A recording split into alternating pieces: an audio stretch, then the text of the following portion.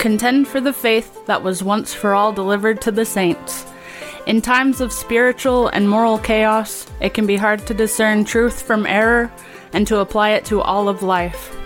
God's word is not silent, and we don't have to be either. This is Once for All Delivered with Caleb Castro and Andrew Smith. The papacy seems really tame today.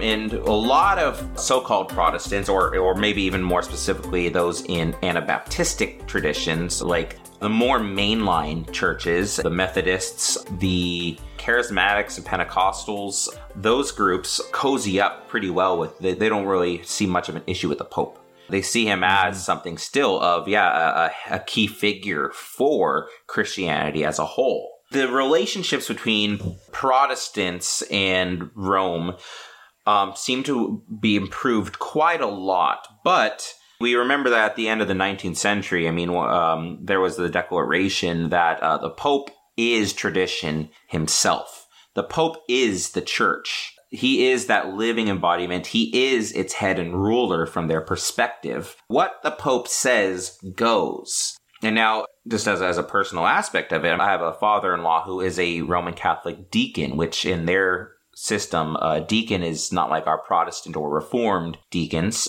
A deacon is basically a junior priest. So he can do almost everything that a priest does except for the consecration of transubstantiation. He can't do sacraments. He can give homilies. He can go and take the Eucharist to people. He has a lot of ability to do a lot of functions in a parish. With some things that have been happening with the papacy and with the Roman Church the past couple of years under Pope Francis, you ask my father-in-law his opinion, and he'll begrudgingly just say, well, he's the Pope, and kind of brush it under the rug. It's not even so much as a indifference, like, I don't really care what's happening in the church. That's not quite it. It's a deference. It is an actual deference of, well, he can make those decisions because he's the Pope. Yeah. And really, if you want to be a Catholic, if you want to be in communion with Rome, this is the price you pay. This is what you have to accept, even if your Pope is going off the rails. And we're going to look at some things here about how the current Pope seems to be going off the rails. He's the Pope. And unless you want to be a heretic and a schismatic, according to the Roman communion, you have to fall in line and you have to accept and believe what the Pope says. Just a note on the Pope real quick. The present Pope, which there's also a little bit of a strange occurrence here in our day and period where there's two living popes. Well, not anymore. Oh, that's right. Sorry. Yep. There was until recently because Benedict the 16th did something that hadn't occurred for almost 1,000 years, in that he basically left office. I don't remember exactly the term for it, but he left the office of Pope while he was still living. He retired from it. He resigned. Yeah, it was. I think they do resignation. Yeah, and so he continued to live. I believe he had an apartment in the Vatican. He continued to write, although some of his later works, which are more controversial and more critical of his successor, didn't appear until after his death. But yeah, you had two living popes, and really, they were embodiments of very different visions and ideas and conceptions of the Catholic Church, because Benedict the 16th was a theologian. He was very conservative. He was very much representative of an older idea and vision of the church, whereas Francis, he rose in South America, was heavily influenced by liberation theology, which emerged in Latin America in the 20th century before finding inroads other places in America and such. So Francis has brought a much more modernist and progressive agenda to the papacy in his time. That would be another really interesting thing. We always have, great ideas and great, things that pop up into mind that we'll likely never be able to do. But the nature of these different orders, these different concepts and mentalities claimed within this unified church, the so-called, universal Roman church, an oxymoron, you have really these pretty starkly different approaches of leadership. Let's note them also in their real names.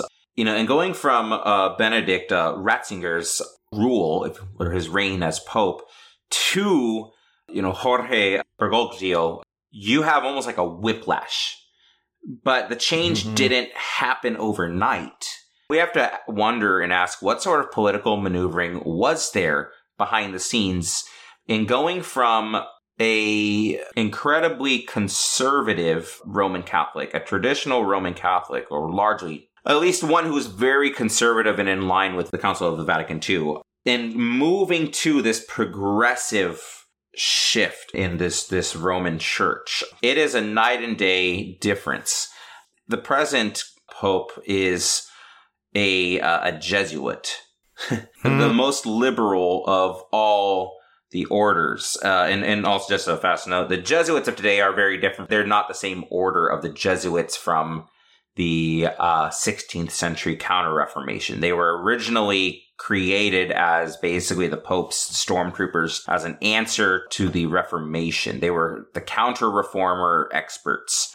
Today, the Jesuits are basically anything that will lead anyone into a Marxist captivity. Just as one example, besides the Pope himself, a name that comes up a lot in these discussions is James Martin. He's a priest, and he's a Jesuit, and he's very, very actively in America advocating for progressive causes, LGBT inclusion, things of the sort. This takes us directly to the matter here. Under Ratzinger, there was a fairly still conservative church, but a big change when he resigned. There's been some incremental changes over the years. One thing that was a liberalizing movement several years ago, let me see, this would be about 2016, I believe it was, where basically Francis permitted for those who were divorcees in the Roman Catholic Communion to be able to receive the Eucharist at the discretion of a bishop. If you want to go, you're a divorcee that, wasn't granted an annulment, basically, of marriage in their system. You divorced on non-biblical grounds, whatever. You wanted to take the Eucharist at your parish, your congregation that you're a part of. Then you could appeal and get permission from the bishop, who could then grant you the Eucharist. This is an enormous thing if you're familiar at all with Roman Catholic theology. Divorce is virtually an unforgivable sin. Right. One layer to why is that, and I think we mentioned this earlier, but the Roman Catholic Church treats marriage as a sacrament. Mm-hmm. And so they treat it as an indissoluble union. That essentially, once you're married, there is no divorce really in any meaningful way. I've heard some Catholic commentators say that essentially divorce is a fiction. It doesn't exist. That would be a more traditional Catholic approach to it. But yeah, we've seen that Francis has backed up the bus a bit on that issue. You just put it really well, though, on that's such a no-no.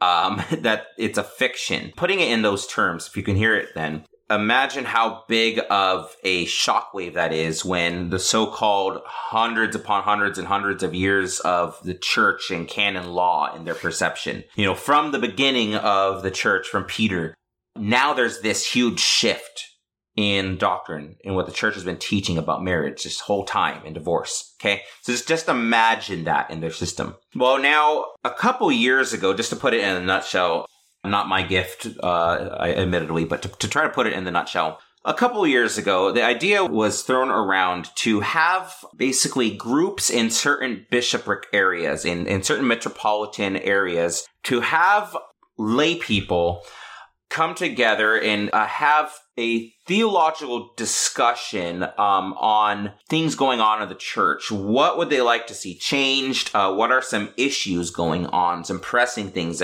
what are some things the church does well and doesn't do well, and so on and so forth. So you're getting these various congregants going and attending these meetings and being able to give their feedback. And then that data would be collected, and this would be sent up the road from the bishoprics, from a diocese to the archbishops, the archdiocese, and then over into eventually make its way up the hierarchy to the towards the curia, the papal seat. Okay, to the see, the papal administration itself in the Vatican. This was the process of a couple of years, going back into 2021 or so, I think it was. But the data was being collected, and the intention was then to have what they called a synod on synodicalism. How do you make decisions in the church? How should church meetings function, and what sort of things should take place there? Well, they were grabbing this data from people and looking to put it up all the way to the council, to the conciliar highest seat of the administration of Rome under the Pope. So the council of bishops and archbishops, the cardinals and so on, they can come together and review this information. One of the findings, they said, they reportedly say, and it doesn't matter if this is true or not, we'll see in a moment, but some of the sentiments occurring in these meetings and making their way up were the inclusion of LGBT members in the church. And then also the more friendly posture towards women in the church. So one of the huge desires in the Roman Catholic Church the past decade or longer really is for there to be women priests. Well, you have the old conservatives that have been a roadblock in these kind of processes. LGBT members. So now divorcees can receive the sacrament of the Eucharist, but not LGBT people. So these sentiments were going up to the papacy, and they were saying that, they want to listen to the church. A couple years ago, when I first started reading these reports of these meetings going on, I told Andrew off the bat, do you see what's occurring here? They're going to start pointing to the members. This is a classic move of the Roman Catholic Church, actually. When you need to tighten control in kind of a conservative-ish manner, when you need to tighten control, they will point on one end to the Pope and to the archbishops or to the Pope himself and say, that is the church. That is the true ruling spirit of the church. That's where all the authority lies, and we have to follow and listen to that. On the other end, they'll point to pacify people. Sometimes they'll point to the congregants themselves, the laity, and they'll say, that's the true church there. That's it. That's where and why we do all this. This is a classic move for centuries. Okay, so they have two directions that they can go in how they want to justify things. I was talking with Andrew about this at the time, and as well as my wife, and saying, right now, they're getting the voice of the laity, and they're going to tell you that it is among the population, it is among the laity that the true church is found. They're going to say that the Holy Spirit is working through the convictions and the consciences of the individual members of the church. And what they say then has to be followed as the living spirit of the church's direction. They would be pointing at congregants saying the Holy Spirit is moving the church in this way. Who are we to reject that? But when you make appeals to the Holy Spirit's movement amongst the general population of the church, when you're making that the basis for the direction of your church that appeals to tradition as a source of authority for it, that is equal to or greater than Scripture, you point to the Spirit and the sentiments in the church. How do you prove that that's what everybody's saying? How do you prove that's where the Spirit's directing everyone in the first place? But how do you prove that everyone's in agreement? You can come up and imagine and come up with any statistical number you want of saying, 70% of the church wants LGBT members, without that actually being true. And you can say, it was the Holy Spirit of the people moving in the people that did that. It doesn't have to be verified. And you've basically just opened the door to justifying anything in the church. And so now we can look and see where this is led. So we've had some recent developments. One of those is in Germany. There's been a much more greater effort by the bishops in Germany to even openly defy what the church has established concerning including LGBT members. If I remember correctly, there has actually been some blessings of homosexual unions going on in Germany in open defiance of the church's teachings on the subject. Recently, only about a month ago, Pope Francis came out and said that transgender persons are now potentially eligible to serve as godparents and to be witnesses at church weddings, which, again, remember, marriage is a sacrament in the Roman Church. So this is serious business now. Now, what's fascinating is as this is going on, it's not that it's completely going on without resistance. And actually, a lot of the resistance has come from Catholic bishops and figures in America. And so another thing that's been happening recently is that the Pope has essentially been punishing American bishops who have opposed him in these matters, who have taken more historical and conservative stances than Francis has been taken. For instance, Cardinal Raymond Burke lost his apartment and his pension in the Vatican for opposing Francis. But anyway, there's a couple other figures in the American Roman Catholic Church that Francis has basically sanctioned for opposing him in some of these new moves. There was recently, like a year or two ago, for instance, attempts made by priests and local bishops to withhold the sacraments from politicians in America who openly support abortion. So, for instance, I believe it was Nancy Pelosi. And Biden. And Biden, yeah, Joe Biden, the president, also, they're professing Roman Catholics.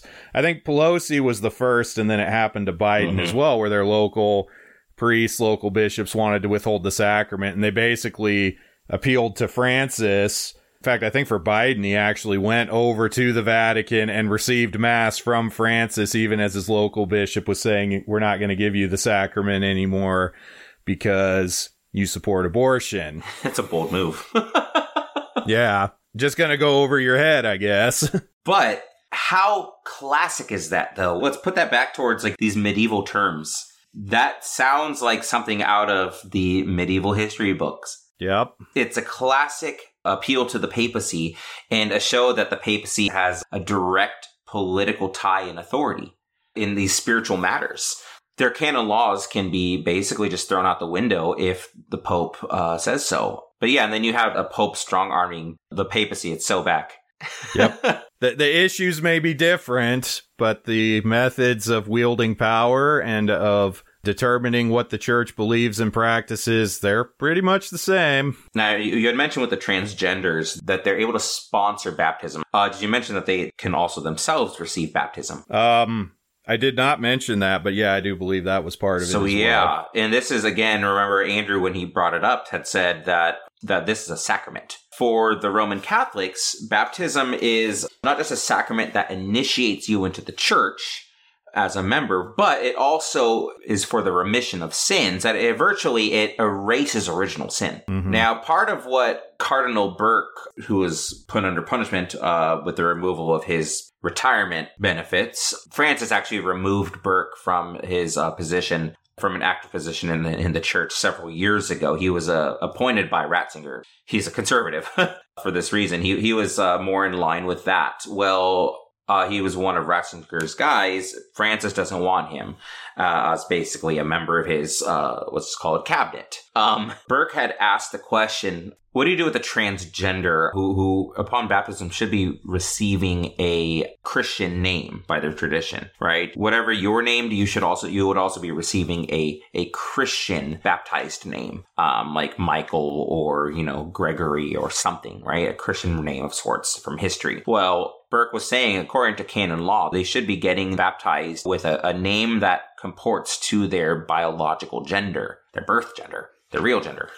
So he was asking some of these questions, basically, and the Pope was like, oh, we don't do that. Leave it up to the local bishops in the first place to do this. The Pope then held a luncheon for a large number of what he said, like the poor and the destitute in the church. This also included transgenders, including transgender prostitutes. What was this, 2 weeks ago now? Yeah, wasn't that long ago. Obviously, Jesus ate at table with tax collectors, with prostitutes, with sinners, and the Pharisees were riled up at this. Is Francis doing the same thing? Well, would seem not, given an account that, yes, Jesus would meet with these people, but he'd also tell them to go and sin no more. And there's the rub. Francis is clearly moving in the direction of, we're going to let you in, but keep on sinning in the ways you are. I mean, they wouldn't even go that far because he wouldn't call it sin any longer, perhaps. It's affirmation. So yeah, that really is the rub. What you're seeing here is this institution of the papacy, and the man who currently holds it. He is a law unto himself, and he is a power unto himself. And so if he wants to decide that the Catholic Church is on board with LGBT and abortion and all of that, and is going to allow people who do those things and procure those things membership and privileges within the church, what's the church going to do about it? There's nothing they really can do about it. And we can even see that those who would dissent, they're going to be punished. I mean, really, at the end of the day, what do you call a Roman Catholic who defies the Pope? You call him a Protestant. A protester. Because that's what it is. If you're going to break from the Pope because of the way their church is, to break from the Pope is to break from the church. Yeah. I think it's important to say here, a lot of the appeal of Roman Catholicism to people in our day, and we even hear about people who convert from various forms of Protestantism to Roman Catholicism. A lot of the appeal seems to be that the Roman Catholic Church is ancient and historical and goes all the way back to the time of Christ. Well, you heard in our historical discussion a little earlier, a lot of things that put the lie to that. But then there's also the appeal of, well, we're unified. We're one holy Catholic apostolic church and that we're all unified together. And yet, if you look at these recent developments, it's very clear that the Roman Catholic Church is not united. On one hand, you've got, for instance, these Jesuits, these LGBT affirming progressives, liberation theologians, Marxists, all of that.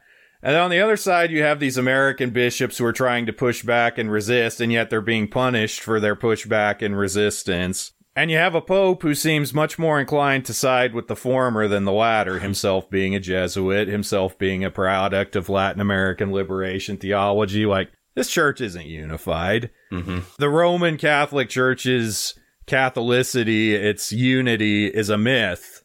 It's an illusion. This is clearly a deeply divided organization and is becoming more fractured and divided all the time. Actually, let's put a qualifier there. There is a unity, but not in terms of unity that matters, what you're saying, really. Right. Not a true unity by biblical or confessional grounds, but it's a unity centered on a person. Yeah, there is an external and structural unity centering on this one person, the Pope. But it's certainly not a doctrinal, biblical, theological unity. And that's a problem. We actually missed one of our stories, and I think it is worth mentioning. The Pope made some recent comments about the church needs to resist being masculine, that the church needs to embrace femininity. And why? Well, that's a great question now, isn't it? He's actually made an appeal several years ago that he says there's a feminine distinction in the church. And he actually had stated the church is woman, W-O-M-A-N. The church is woman, and if we do not understand who women, W-O-M-E-N, are, what the theology of a woman is, we will never understand what the church is. So the church is woman, and if we do not understand who women are and what the theology of a woman is, we will never understand what the church is. Which is also interesting. I wonder how that's going to square with the LGBTQ, with the trans in there. What is a woman? Exactly. So you want to give us the theology of a woman, but what is a woman? You're going to let the trans come in. He additionally said, this issue in figuring out this theology is demasculinizing the church. He says it's not solved in a ministerial way, which raises a question of what he actually means here. Just in way of comparison, in terms of Protestant theology and Reformed Presbyterian theology in particular, we say that the church's authority is ministerial, not magisterial. That it is a ministerial authority. It's a pastoral application based on the overall authority, the all-encompassing authority of Scripture as the foundation and final rule and authority. So just note that he's saying that this is not solved in a pastoral element, in a practical executionary element, a ministerial way. It's a magisterial change that he's looking at. Okay, he said, repeating his belief, continuing this quote, repeating his belief in the concept in the church that there is a Petrine, there is a Peter principle, and a Marian principle. In other words, that there's two ways of exercising or manifesting the church's power or the church's ruling. There is a male power and a female power. There are different roles that women and men play in the church. But how is that to be defined? Well, it's defined, as we said, magisterially. But remember, Scripture isn't the only magisterial authority. It has to be defined magisterially by proclamation of the church's head, either through an appeal to, hey, the council has said it or the Pope has said it, therefore, this is how it is. Or you point to the laity and say the Holy Spirit's moving in the people. There's clearly a Marian principle, a feminine principle in this day and age. We have to follow what she is saying over here. Just pick up on his language, the way he speaks about these things. You can debate this, he says, but the two principles are there. So he's just stating it flat out. There just are a Petrine and Marian dimensions of the church. He's creating a distinction in the one body of the church according to a male and female concept. Yep. Which is going to open the door for all kinds of fun and excitement later down the road, as there seems to be this more egalitarian thrust, not just in all denominations and churches, but even now particularly coming for the Roman communion as well. And again, what Andrew said of, remember what's behind this spirit that he's speaking of. It's a liberation theology. It's a progressive Marxist cultural theology through the tradition that he's trained with. The hermeneutics of experience. Yes, actually, that's funny. There's another article I was reading this morning that I brought up. This is from the americamagazine.org, titled, Pope Francis has challenged theologians, but are we bold enough to respond? An article by Agbankianmeche y Orobator. Pardon me if I guarantee I butchered that, but... A Jesuit. He's a Jesuit serving at the Jesuit Catholic School of Theology, follows in the liberation tradition. Long story short, he says what Andrew just said, that it's a hermeneutic of experience. Well, he says basically what Francis is teaching. He says, if schools and faculties of theology imagined themselves as a cultural laboratory, what would their faculty teach like? What would be the profile of their students? Seen in this light, theology isn't an isolated, self-absorbed discipline. Theological engagement bridges disciplinary boundaries and collapses silos to create an unbounded sphere. Word salad. In this space, theology takes its place not as a medieval queen of the sciences, but as a partner in a web of disciplinary relationships, communities, and networks animated by a singular goal of transforming, now quoting Francis, the conditions in which men and women live daily. What did Andrew just say?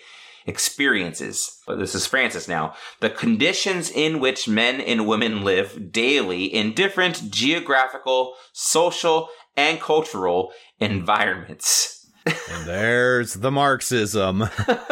There's those hermeneutics of experience. It is not merely enough for there to be objective truth, for there to be divine revelation.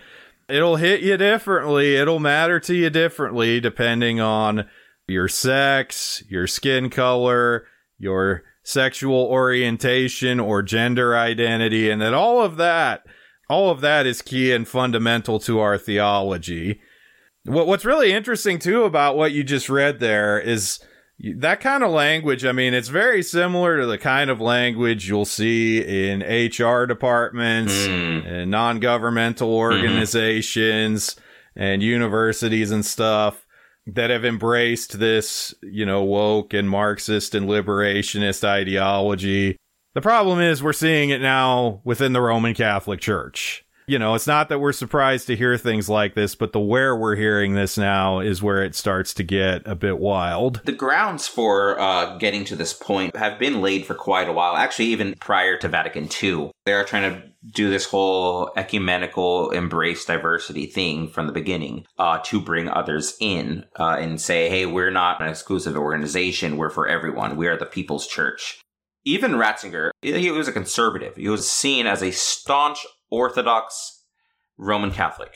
In reality, though, Well, one has to ask what that really is. That would have to be a Vatican I or even a 19th century and prior Roman Catholic. But I won't go into the whole detail of this, but there's been a slow burn of liberalism in Roman Catholic theology, heavily influenced by Henry de Lubac and Karl Rahner theologies. Even the non-Catholic, even Karl Barth would place some influence by the 40s. Ratzinger was best friends with a theologian named Hans Urs von Balthasar. Von Balthasar had a magnum opus, this great work of theology, his principal work of basically reimagining theology away from a cold, dead, intellectual, academic exercise. This is much what we read a moment ago in saying that, the author of this other article I was quoting from this Jesuit. He was saying theology isn't an isolated, self-absorbed discipline. It shouldn't be taking its place as a queen of the sciences, but experience. Hans Urs von Balthasar came up with basically a method that he would call a theological drama, a theodrama, in applying the concepts of a Hegel, of a dialectical way of speaking, employing a dualistic principle to use the concept of arts and life experienced through art as a metaphor to doing life. He wanted to use a non-traditional way of doing theology, rather than talking about, logical categories, using an Aristotelian system or doing things like, say, Thomas Aquinas in his Summa Theologica. Instead of doing it in those traditional academic scholastic terms, he wanted to remold theology using the metaphor of arts, using a grand play, a drama. The theology is a dramatic experience. Okay, that was already in the mode in the 50s. And this is the best friend of Pope Benedict. Which, when you embrace that kind of approach to theology, basically throws the door wide open for you to mold and change your theology into whatever you want it to be. Yeah. And that's exactly what happens. And then you combine that with the power, the unlimited power vested in the papacy, and, well, buckle up, friends, because it's going to get wild. The papacy is so back. So back. Or maybe it's so over. We're going to see. Yeah, so when you see things come up on the news or whatever, or in your feed regarding the papacy, do keep an eye on it, I would say. Just watch what sort of developments come up now. Yeah, because the brakes are burning quick. Or just be Protestant. That's I mean, the you better should idea. Be Protestant. If you're and listening, there's a good chance if you're listening to us, you already are. But it is interesting to watch what's going on in Rome and see how, well, like I said, it's going to get wild. Well, that's about everything that we have at this point on this topic. Maybe the Pope will arise in another discussion, on another episode or something, Yeah. I'm sure he will. There's a lot of topics we have done on our show up to this point where there's more developments, and maybe we need to go back and spend some more time. So like Satan. We probably will. Well, Satan's always.